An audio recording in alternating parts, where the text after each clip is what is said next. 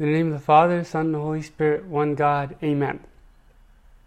So today Christ says quite possibly the most famous I am statement, the most famous title that he personally identifies with. That's I am the way, the truth, and the life. We've heard that so many times before, and we know that this is one of the most famous titles that Christ uses to identify with himself. But I want you to notice that when Christ said this, he didn't say, I am a way, a truth, a life. He said, I am the way, the truth, the life. And there's a huge difference here, because when Christ says, I am the way, the truth, the life, there's a definitive article here. And so, in a sense, what he's saying is, I am the only way, or the only truth, or the only life. So there's no other way, there's no other truth, there's no other life. I'm not just one of many ways.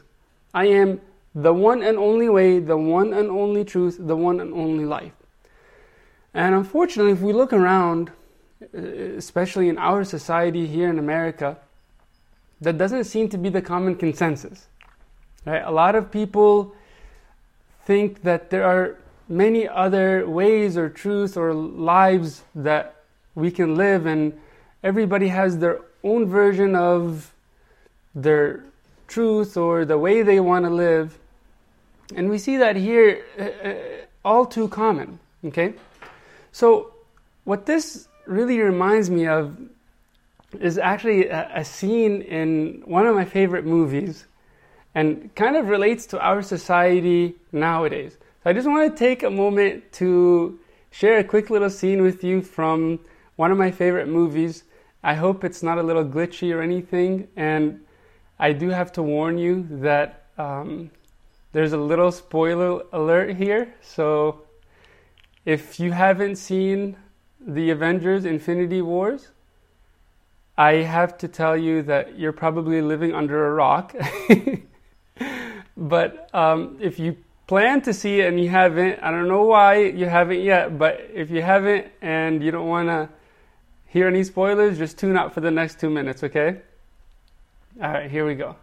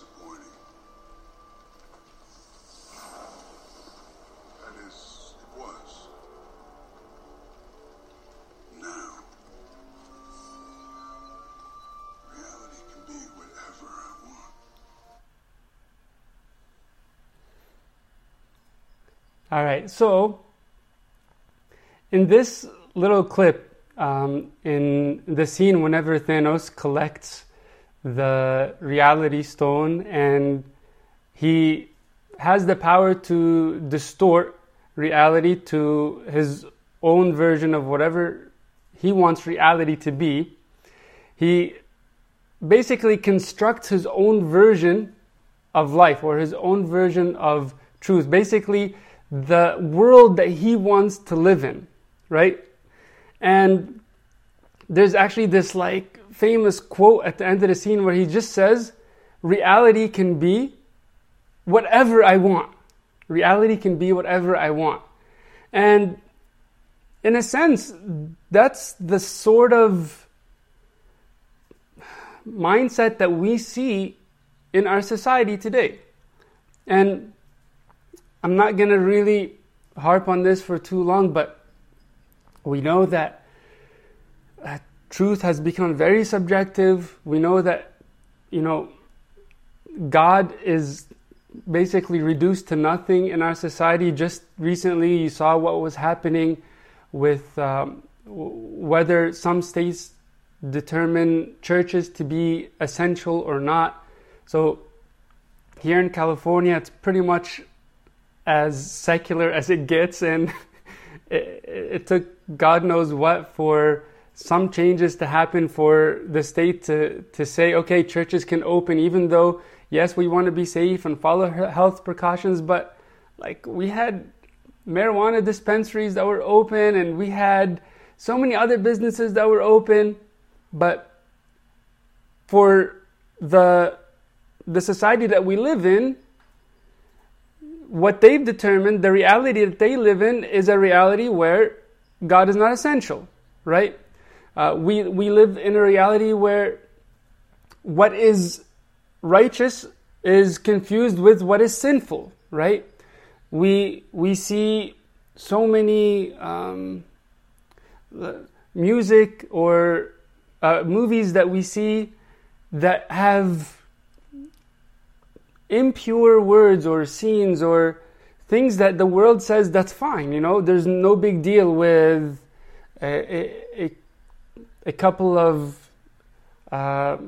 vulgar words here or there. If you walk into the lunchroom in your work day, you're going to see people gossiping or talking in a way that's foreign to the Christian lifestyle, and that is totally fine. That's a way of life that the world said is cool. Like there's no problem with it. We've even gone to the extent of defining life on our own terms, where now people are saying, and I know this isn't new, but people are saying a fetus, an unborn child, is not a life. And that's why people say abortion is fine, right? Now, of course, there are some terrible circumstances where someone may be raped or there's incest or whatever it may be, and that's awful, of course. But can something ever justify murder? And if we really define this fetus as a life, then regardless of what the reason may be, we would never justify that as truth. We would never allow that. We've gone to the extent of defining genders based on our own terms or sexual preference. So there's so many lies that the world is feeding us, our society and this secular place that we live in, where everything has become relative. Everything is just subjective. And that's because we don't remember the words of Christ. We don't remember that He said He is the one and only way, the one and only truth, the one and only life. Not our own fabrication of truth or the lifestyle that we want to live based on our own terms. And again, like I said, this isn't something new. Like, I'm not telling you something you've never heard before. As a matter of fact, like, this has been the battle humanity has been fighting since day one. If you remember how Adam and Eve felt, it was essentially from a lie that the devil fed them, right? So the very first attack on humanity was a distortion of truth. It was this deception or this illusion that Adam and Eve can live in a different way, or that they can distort their reality to think that they can become their own gods, right? And we sometimes fall into that. And not only do we listen to the lies that the world is feeding us, but a lot of times we feed our own self some lies, right? Our heart may be a little bit deceitful. This is exactly what the scripture says, that the heart is deceitful above all things. Jeremiah 17 verse 9. The heart is deceitful above all things. Actually, St. Augustine said the easiest person to deceive is oneself. The easiest person to deceive is oneself. So aside from society deceiving us, we fall prey to our own deceptions more so than the deceptions of society sometimes. So I don't want to linger with this too much, but we have to realize that truth is under attack. We have to realize that the way of Christ is under attack. The life of Christ is under attack. And unless we hold on to the way, the truth, the life, the model that Christ has set for us, then we will drift away with every influence that pressures us in society. I remember there was a monk that was working really hard in his spiritual life, and he started to increase in his prayers, his fasting, and his discipline, and he is very rigorous. And as he continued to increase and elevate in his spiritual life, he resorted to complete seclusion and isolation in his own cell. It wasn't like a quarantine because of a pandemic, but this was just his own decision. And his father confession told him that it's not good for him to be completely secluded without interacting with the community of the monks and serving, because it's not time for that yet. But he was just fixed in his own mindset, and he wanted to just pray on his own or read on his own, do his own thing in his own cell, and he ignored the direction of his father's confession. While he was in that mindset, there was an angel that appeared to him and told him that because you have reached such a high level of purity and holiness, God wants to take you up to heaven. Okay, but just make sure you don't tell any of the monks, because they're going to get jealous. Okay, so what God wants to do is He's going to send a chariot while you walk up to the top of the church building. And when you see the chariot, while you're on the roof, I want you to jump off into the chariot, and God will take you up to heaven. But just make sure you don't tell anybody, because I don't want you to make the rest of the monks jealous. And of course, we know where this story is going. Some of you might have actually heard this before, but it was a demon that was deceiving him. He appeared in the form of an angel, and because he listened to that deception, because he ignored his father's confession, because he was set in his own way, because he was set in his own mindset, he did exactly what the devil told him.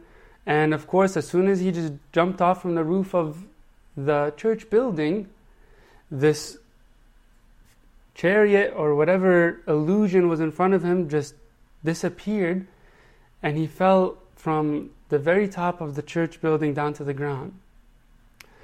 By God's grace, he didn't actually die, but he was in critical condition, and he was barely alive. He was only able to live for another day or two, but it was just enough for him to offer sincere repentance and to confess his sin and the deception and the illusion that he was falling into. So we have to realize that if we ignore the life that Christ had set for us, and we ignore all of these warnings that God gives us, then we're going to just slowly drift away into our own individual mindset. And we might not think we're opposing God deliberately.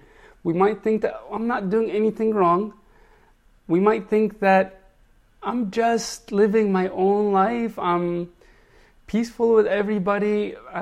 I just do my own thing and that's it, right? But if that's the life that we live, it will still gradually take us away from God, because we're set in our own way and our life is determined based on our own terms.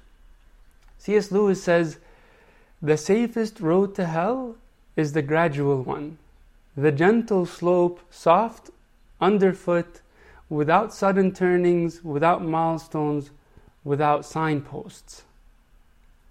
And because a lot of times we just drift away into our own mindset and we live our life on our own terms, we kind of disguise it saying, we're not doing anything terrible, I'm not killing anybody, right?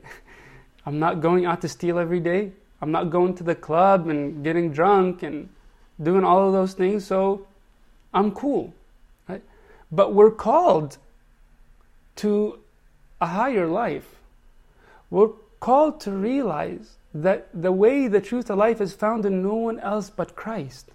And we have to realize that He is the only way, He is the only truth. There's no other life. If you remember, whenever St. Mary Magdalene went to the tomb very early, Sunday morning, as the song goes, she realized that the gardener was actually Christ, right? And she turned to him and said, "Rabboni." And St. John makes it a point to translate this word for us from the Hebrew to the Greek. And he says, which is translated to mean teacher. So we know that she says teacher, right? And this is exactly when Christ says, do not cling on to me. Because she's going to reach out to him, and like this picture is kind of cool because he's almost like giving her a stiff arm, kind of like, you can't hold on to me like that.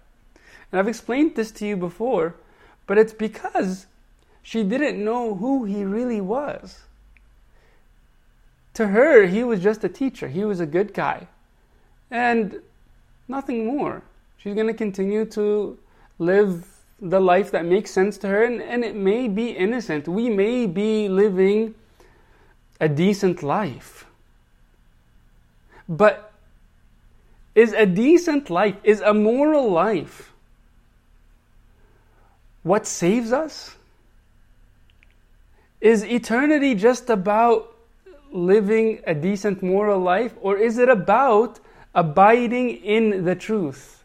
Is it about a relationship with the one and only Christ? So I got to think, so many good people are living their life now, but what is that worth without Christ? Is it really a good life? Maybe people are walking around harmlessly, but without the active pursuit of Christ, something will always be missing. If you remember, during the Acts prayer today, we actually read one of the most beautiful stories. It was St. Paul's transformation. Okay, so he was on his way. He was going to Damascus, and St. Paul was living his own life, right? His own way, his own truth, his own life. But as soon as he encountered Christ on the road to Damascus, something happened, right? And he asked two critical questions. Who are you, Lord? And Lord, what do you want me to do? These two critical questions are at the core of someone who is seeking truth, someone who is seeking the one and only way to live, the true life. Right? These are the most important questions any one of us can ask. Sure, St. Paul was living a terrible life, but he was chosen because in his own mind, he was doing what was right. But as soon as he had that revelation, he was able to say, who are you and what do you want me to do? Now, what does it actually require for someone to ask these two questions? And this is exactly why St. Paul was chosen. He was a chosen vessel, even though he was a murderer. God chose him. He chose a murderer, someone persecuting the church. Why? Because he had the humility to submit to the truth. And this is something that we always have to keep in mind. That for us to submit to the way that Christ has set for us, to submit to the truth, not the truth that we want to have, to submit to the life that He has given us, the lifestyle that He wants us to live, not the lifestyle we want to live, we have to have the humility to face that truth. We have to have the humility to say, okay, fine, forget about my own version of the way I want to live, my own version of the truth, my own version of the lifestyle I want to live. I want your way, your truth, your life. That's tough. Trust me, it's not easy. St. Paul had the greatest humility because he was able to ask those two questions. Who are you? He really sought to know the real Christ. He didn't say, I know what I'm doing. Right? He didn't say that.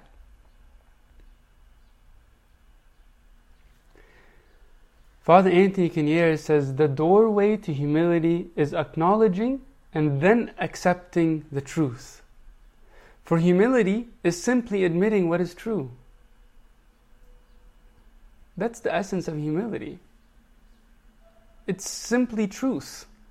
It's admitting reality. Going back to the scene I showed you in the beginning of the sermon, is whenever Thanos wanted to fabricate his own reality, it's because he didn't have the humility to live life unselfishly. He wanted his own version of the truth. Right? I know this is a fictional character, but we got to think about whether a part of us is really trying to live our own convenient life. The story where Abba Arsenius fell sick at one point in his life, and a priest came to minister to him. He took him to the church, and he brought a mattress for him and a nice pillow, covered him, tried to take care of him so that he could be comfortable and heal during his illness. During that time, an older man came and he saw this scene where Abba Arsenius is basically spoiled, and it kind of scandalized him, like, how is this great saint like laying in this luxury like this? So the priest asked this older man what he does for his own profession. And the older man said, I used to be a shepherd.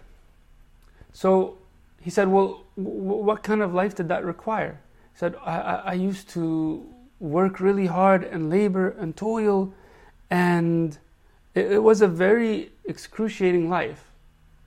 But now I have my own comfort of the cell, and everything I need is in my cell, and I can just settle down and be comfortable now.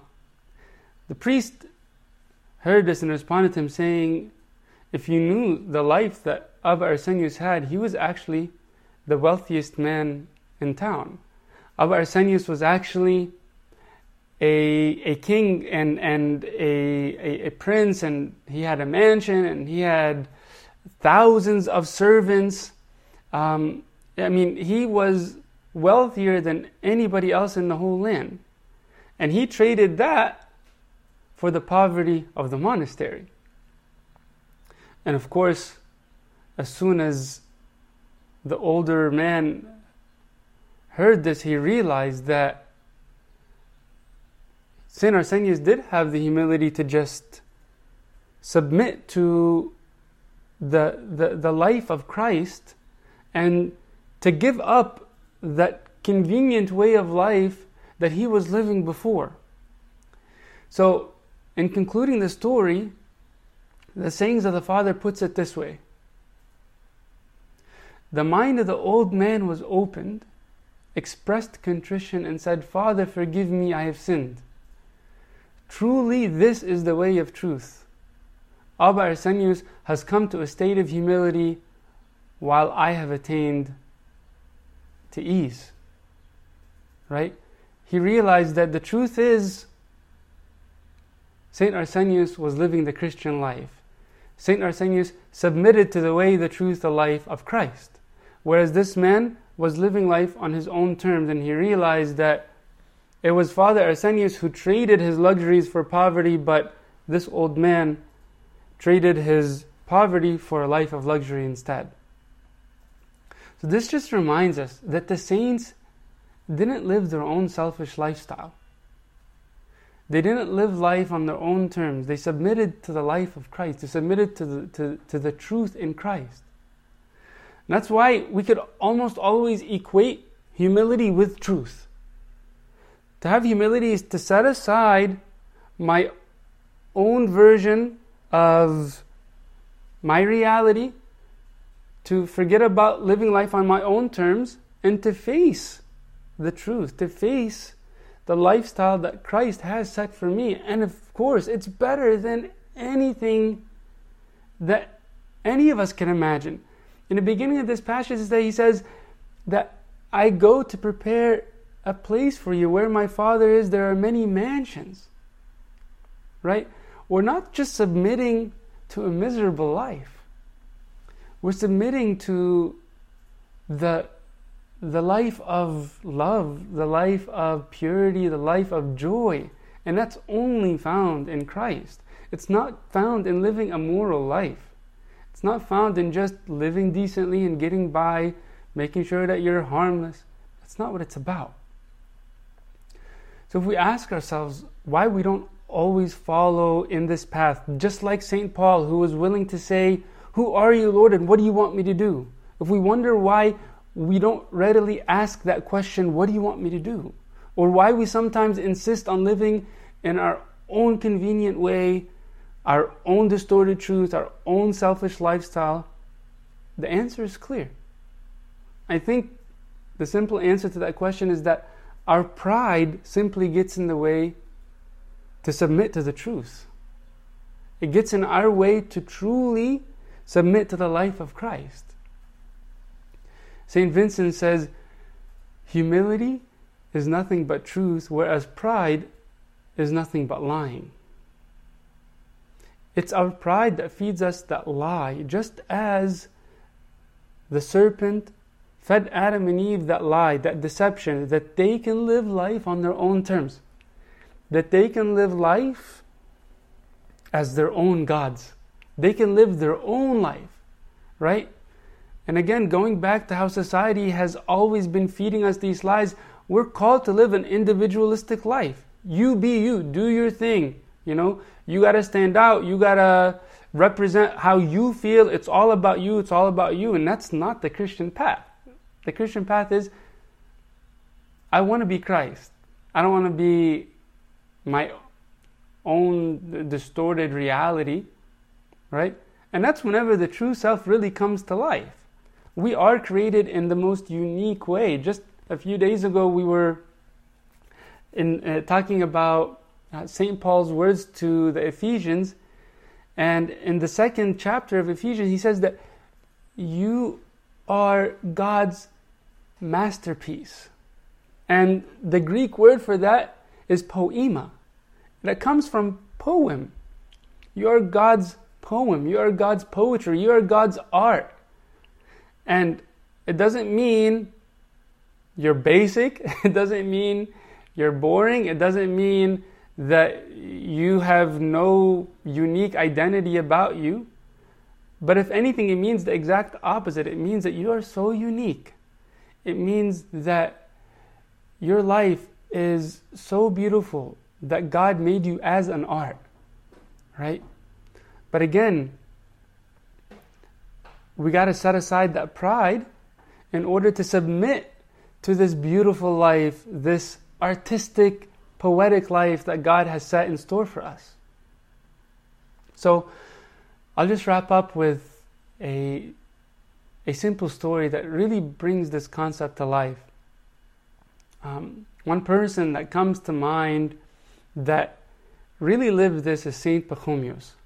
And remember, Saint Pachomius was a father of thousands of monks. Okay, so he had thousands of disciples under him. He used to be a pagan and he changed his life. He came to Christ and he increased in his monastic life to the extent that he had that many disciples following him. Now, in the life of Saint Pachomius, there was one day while he was weaving a basket, and this is something that the monks would typically do. He was sitting there and he was weaving a basket or something like that, and a boy came to him and he said, "Not so, Father. Don't turn the thread this way. Father Theodore actually showed us another style of weaving." Okay? And again, keep in mind, this is Saint Pachomius, right? And this little boy comes and tells him, like, dude, you got it all wrong. So, as soon as he heard this, Saint Pachomius actually responded saying, "Yes, teach me this style." Okay? Keep in mind too, that this boy that told him about this other style that he learned was referring to the style of weaving that Abba Theodore taught him. Who's Abba Theodore? He's actually one of Saint Pachomius' disciples. And so easily Saint Pachomius could have said, "I am the one who taught Abba Theodore." Like, what do you mean? What are you trying to say? Let me do my own thing. And you're just a little boy. Like, do you even know who I am? Like, why are you bothering? It's none of your business or whatever. But he said, "Yes, teach me. Teach me this style." And the story says that after the boy taught him, he sat to work gladly. And he even anticipated the spirit of arrogance tempting him. And he rejected that because it's not the way of the flesh. Right? The story says, if his way were the way of the flesh, he would not have cared, but would have even reprimanded the child for having spoken out of turn. But not only did he not reprimand the child, but he received his instructions, he took his opinion, and he was glad. He was glad to learn something new.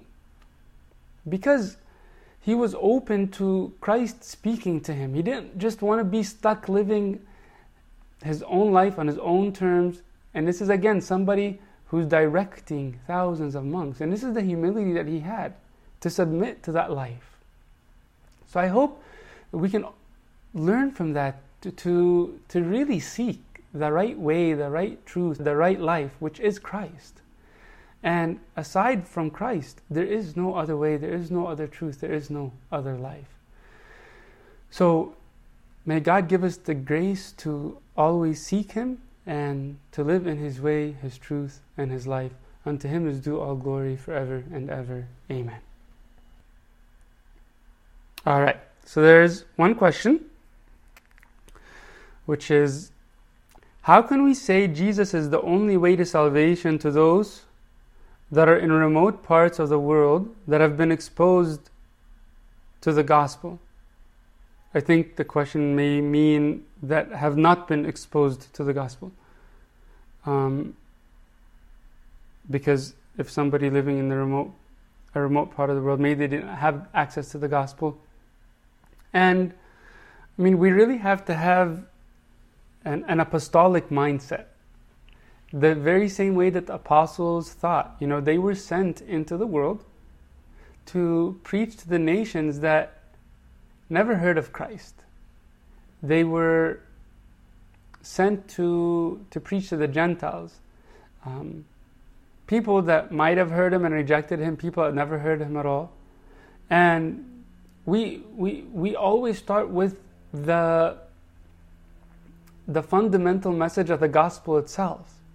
Remember, whenever the scripture mentions the word gospel, it's not referring to the set of books that we have in the Old and New Testament altogether, because that wasn't really compiled until a few centuries later. So when St. Paul says gospel, what he's really referring to is the message that God became man, He suffered for us, He paid the price for our sins, raised us from our death, and gave us a new life. Right? So the message of the gospel is that Christ came, died for us, rose from the dead in order to give us a new life. Okay? It's not about passing a bunch of Bibles around. Okay?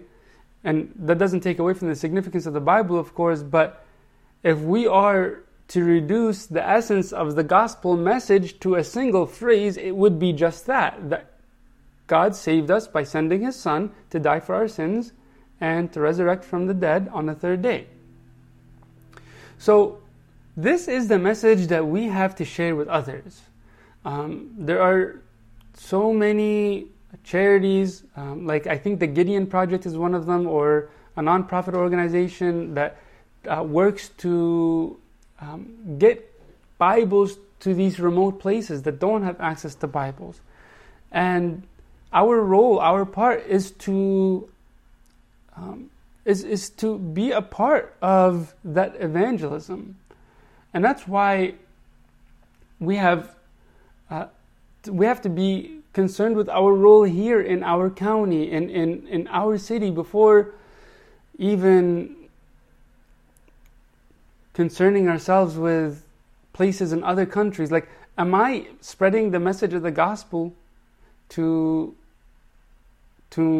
my work? Not by just like shouting out that Christ is my Lord and Savior while I go to work, but in representing Christ and sharing that message in a way of wisdom. And then if I prioritize that, if I'm concerned with that, then that will continue to radiate, and that chain will continue to spread. And that's how light works. For those who have not ever heard of Christ, what would God hold against them, right? If someone lived in a village that never heard of the gospel and they died without ever hearing the name of Christ, what would God hold against them? Right? I mean, this is the same God that created that person and died for that person. Right? So let's not be so much concerned about their judgment. Let's be concerned about what we can do within our inner circles to spread the message of the gospel, to spread the way, the truth, and the life, and even to spread it outside of our inner circles. But we got to start with that sort of progression, right? Start at home, like Christ said to the disciples, in that sort of progression, like Jerusalem, Judea, and to the ends of the world, right? So we do what we can to spread the gospel from our homes to the end of the world, and we leave the rest to God, who is absolute unconditional love and will judge everyone according to their mercy. And there's no doubt that He will give salvation to all of those out of His love and He will account for what each one of us knows.